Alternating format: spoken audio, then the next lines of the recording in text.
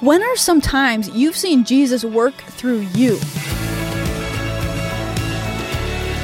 Hey, it's Emily. Welcome to Unlocked, your daily key to opening your heart to God.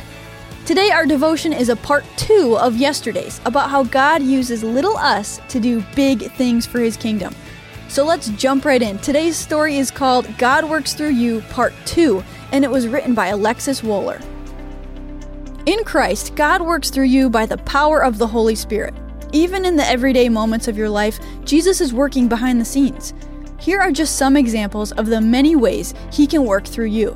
When you share your meal with someone, when you sing at church, when you encourage others, when you share the gospel with someone, when you help one of your friends study for a test, when you take care of someone who is sick or wounded, showing them God's grace, when you visit someone who is feeling lonely, reminding them they are never alone, when you tell your relatives and your friends that you love them, showing God's love for them.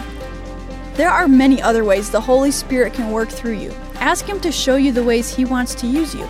Ask Him to guide you down the path He has laid out for you. God just might use you to change another person's life. Mark 10:45 says, "For even the Son of Man came not to be served, but to serve others and to give His life as a ransom for many." So let's talk about this. What are some ways you have seen Jesus work through you? Have you seen God use someone to work in your own life? How did it affect you? And where do you see opportunities to serve others in your life? Ask God to show you these opportunities and to equip you to serve others. Some good things to be meditating on today. I also encourage you to check out Romans 12:9-12 to help keep God's Word alive in your life. Thanks for joining me today for this episode of Unlocked.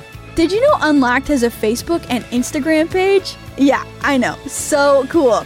We post updates, encouragements, and jokes on the weekly, so give us a follow, tell me how funny my jokes are, and message us. Tell us what you think of the Unlocked devotional. And that's it for me. Until next time, I'm Emily, encouraging you to live your life unlocked, opening the door to God in your life.